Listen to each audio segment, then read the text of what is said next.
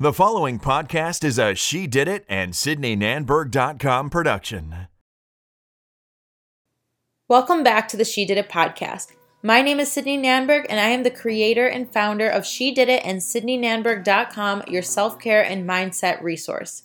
If you are listening to this, thank you, because you are committed to investing in your own personal growth and development, and I appreciate you being a contributor to this community. My intention is to consistently share valuable information and lessons to help you live a fulfilling life. I want you to come here looking for inspiration and leave with the tools you need to take on whatever it is you are going after. Achieving fulfillment starts with taking the first step, and you're doing it.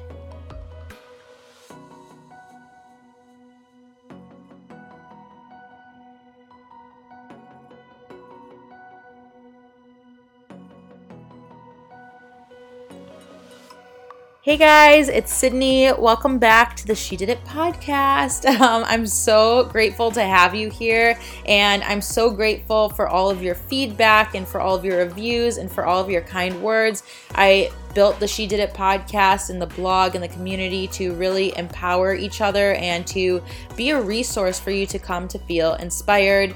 And I'm really appreciative for each and every one of you. So I really like to start every episode with that. And with that being said, today we are talking about a topic that I have been dying to talk about for a really long time, and that is vulnerability. And it's a really big issue in our society. And when you are not vulnerable, you are not able to become the best version of yourself and achieve, greatness or whatever it is you want in life, achieve your goals. So I'm going to be talking about the 5 benefits of vulnerability and what it means to be vulnerable. So if you're interested, then keep on listening and let's dive in.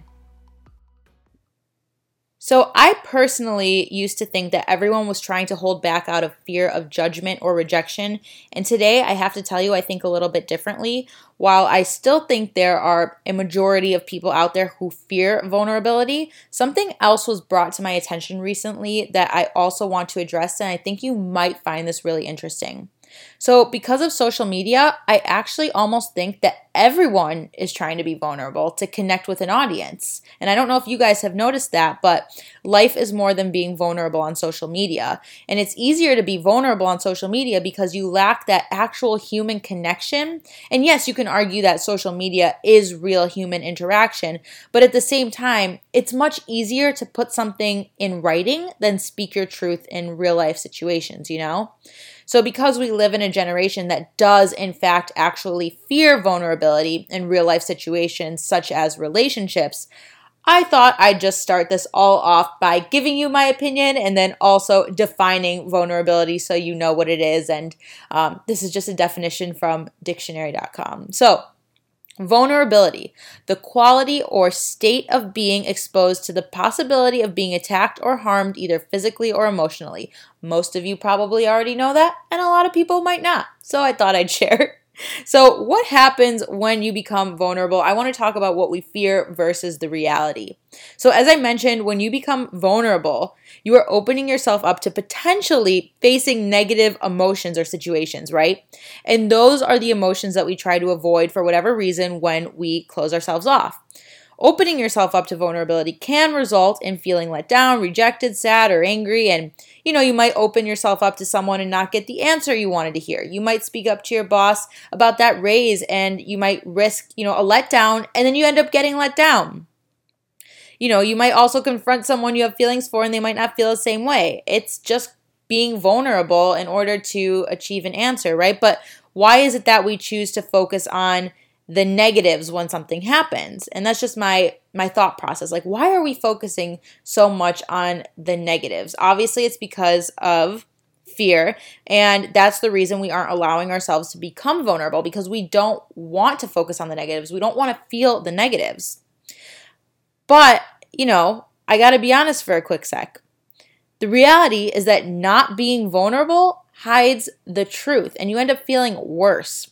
And, when you're telling yourself that not opening up will avoid being let down, it won't. And that's the reality. It's not going to avoid anything. It's actually going to keep you in your little comfort zone that isn't always so comfortable, right? So I want to talk about now how to open up, and I want to give you a few practical steps and my opinion, which is vulnerability is actually the key to happiness. So when you allow yourself to be vulnerable in life, you begin to feel more fulfilled. So step number 1 of how to do it is to accept that you are worthy. So if something is meant to be, then I believe that it will be, but you will never know unless you put yourself out there. That's the thing with being vulnerable. You won't have any answers unless you put yourself out there in whatever way, shape, or form that might be. That's why I said before, you're going to be either, if you're not vulnerable, you're going to be sitting in your little comfort zone, which isn't so comfortable because you don't have answers, right? So in order to become okay with vulnerability, we need to understand that we are worthy of what we want in life because that tends to hold us back. You're worthy to get a positive response. You won't go far unless you believe that you are worthy of allowing yourself to be vulnerable. So you have to kind of remove those limiting beliefs and start to believe that you are worthy. And something that I suggest you do is grab a journal and write down what your limiting beliefs are. And if you don't know what they are, just start journaling and writing about, what you're feeling and those negative emotions or different situations, and you will get to the root of it. I have lots of blog posts on journaling, and I think it's super, super valuable. Step number 2. Give yourself permission. Stop yourself as you begin to resist. So when you feel vulnerability coming your way, stop fighting it. I want you to allow yourself to become vulnerable in the situation because you are worthy. Give yourself permission to experience the response you may receive, whether it's good or bad, okay? We can't be afraid to feel if we truly want to live a fulfilling life. So give yourself that permission to put yourself out there. Step number 3, trust yourself. What's the worst that happens if something doesn't work out how you'd like? I want you to think about that for a second. What is the worst that happens if you're vulnerable for a minute and you do something that makes you uncomfortable?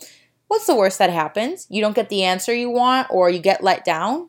What's really the worst that can happen? You might feel bad, but you also might feel good knowing that you have an answer. You have to put this into perspective. It's not all negative. It gets you closer to what you want. Have you ever considered that you may also receive the response that you want? You have to trust yourself that you can handle whatever answer it is that comes your way. Getting rejected or facing an indifference doesn't feel good, right? We all know that, but know that you can handle it. Trust yourself that you'll be able to do something with that hurt if that is what's causing the fear behind your lack of vulnerability. This is one of the best ways to free yourself of that fear by knowing you can handle whatever the outcome is. It's a mindset.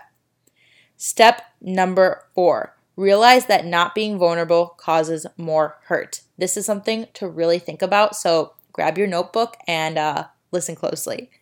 When we put up protective barriers because we're afraid of being vulnerable, we are at the mercy of other people and situations.